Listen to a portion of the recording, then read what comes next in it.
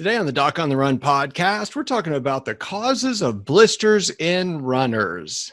Now, before we get started in this episode, I just wanted to tell you I have something that you might find really useful. I created this thing called the 3-day fast track. And if you have an overtraining injury and you're trying to get back to running, you really have to do a couple of things to recover and get back to running as quickly as possible. You need to figure out how bad the injury is. You need to figure out how to assess whether or not you can really get back to running and move to the next level of running intensity without making the injury worse. And that's all the stuff that I teach you in the free 3-day fast track challenge. So you can sign up. It's going to be on the website and in the show notes under this episode. You can also sign up by going to docontherun.com/fast track, and you can register for free there. So go check it out. Now, let's play the intro and we'll get into this episode.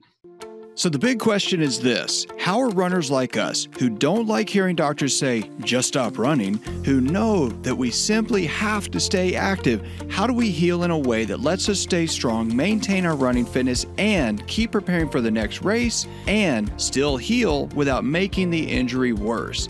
Well, that is the question, and this podcast will give you the answers. My name is Dr. Christopher Segler, and welcome to the Doc on the Run podcast.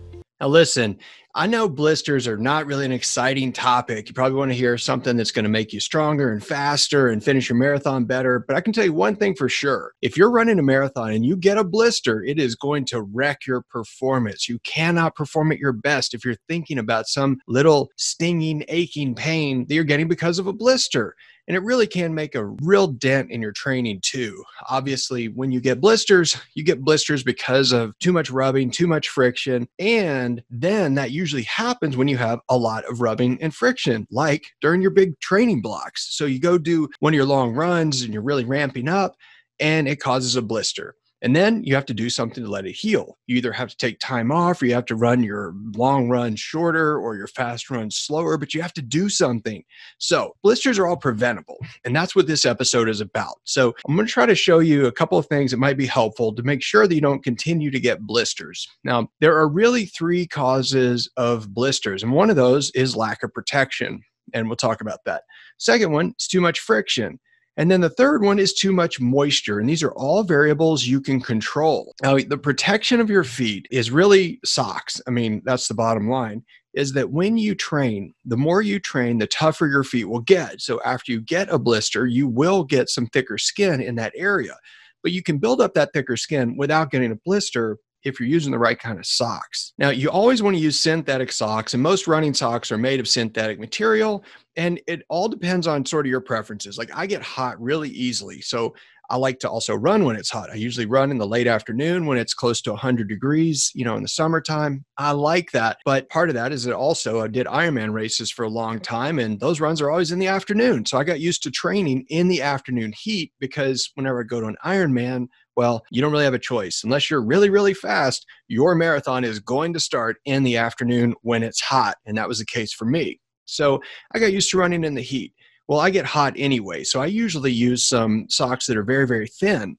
And I like that, but I'm used to running in those and I've run in them for a long time. Now, if I were starting out running or if I were really ramping up a new, really big training block, I would probably use some socks that are either a little bit thicker or that have 2 layers of material. And so you can get socks that are often marketed as blister prevention socks. And those socks will actually help prevent blisters because the layers of material move past each other instead of rubbing against your skin. That's how they work. So you got to experiment with the socks, see what you like and see what will work for you. And then you can actually have a little bit better protection. And then as your season progresses, if you start out with thicker socks or you start out with those double layered socks, well, then you can actually back off and maybe use something that's a little bit thinner later in the year as you get closer and closer to your race, as your feet get tougher and tougher. But, friction is really the enemy here when you have a blister and your skin gets a little more friable. The layers actually separate a little easier. So you don't want excess moisture in your skin that can make the skin a little more fragile.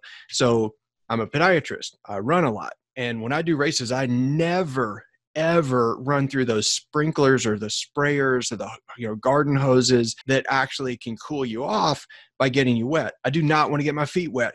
I actually run and I either stop and take a sip or I run kind of bow-legged so I don't spill water on my feet when I'm actually doing a race because I do not want my feet to get wet. So I'm very careful about that. If your feet happen to sweat a lot and you're doing long runs, it may be actually really helpful to you if you do something as simple as just change your socks halfway through your long run. I mean, if you're running 20 miles, it's not going to kill you to stop for a couple of seconds and change into a second pair of socks. Now, that will immediately remove all the moisture that the socks have absorbed and give you a fresh pair to start drawing more moisture away from your feet so that they don't turn into a situation where you got too much moisture and it leads to a blister. The third thing is friction. So your feet are rubbing on the inside of the shoe and they're going to develop hot spots or pressure points where the friction is at its peak. And those are the places you get blisters. Now, most of the time when I see somebody, if I haven't even seen their feet and they haven't told me where the blister is, I can take the insert out of their shoe and look at it and tell where they're most likely to get blisters. Now, here's an example. So I've got a shoe insert I took out of someone's shoe.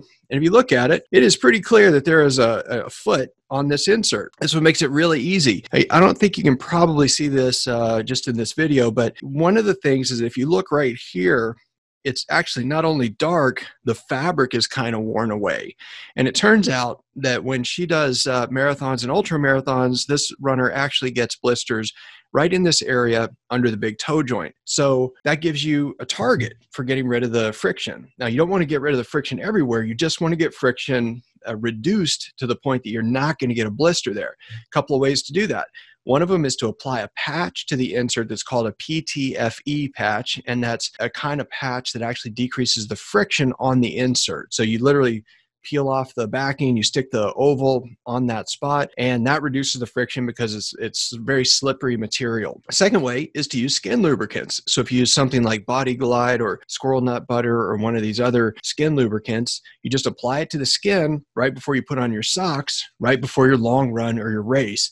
And those things can make a huge difference. There's a reason they're handing out Vaseline on the course, and that's for people to put on blisters that are where they're getting rubbing and they're getting a blister. But the fact is once you get to that point, when you know that you have a blister, you know it hurts and you're already limping, you really don't want to stop at mile 16 or 17 and put Vaseline on it just to keep it from getting a whole lot worse real fast, because it's still going to hurt the whole rest of the race.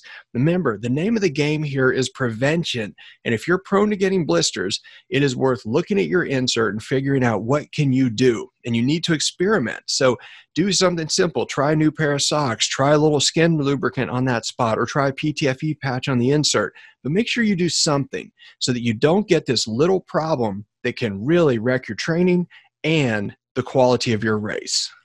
Listen, if you just got injured, you need to take action right now. And if you've been injured and you are not getting better and you need to figure out what to do to get back to running and keep training and not lose all your running fitness, you need to take action. But the thing that you really need to do more than anything else is probably not what you really think. Most of the runners who call me are looking for some magical solution or something that they can do to make them run even when they're injured that is going to be magical. And there is no such magic, but there is something you can do, and I'm going to show you exactly how to do it. Now, I made something for you that's a 3-day training. It's free, and it's how to fast track your running injury in record time. Now, during this free 3-day training, what I'll show you is, number one, what I learned when I got injured in medical school and why it was wrong.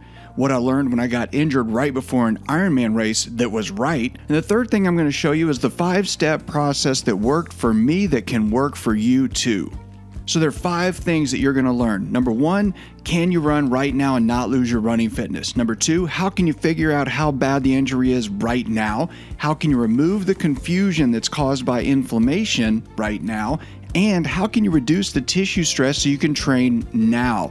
And then how to safely test, retest, and keep running. Now again, this is a free training. It's free. You don't have to pay anything. It's 3 days, but you're going to get immediate access if you just go to docontherun.com/fast-track. And I'm going to show you how to fast track your running injury. So go to docontherun.com/fast-track and grab your seat now. I'll see you in the training.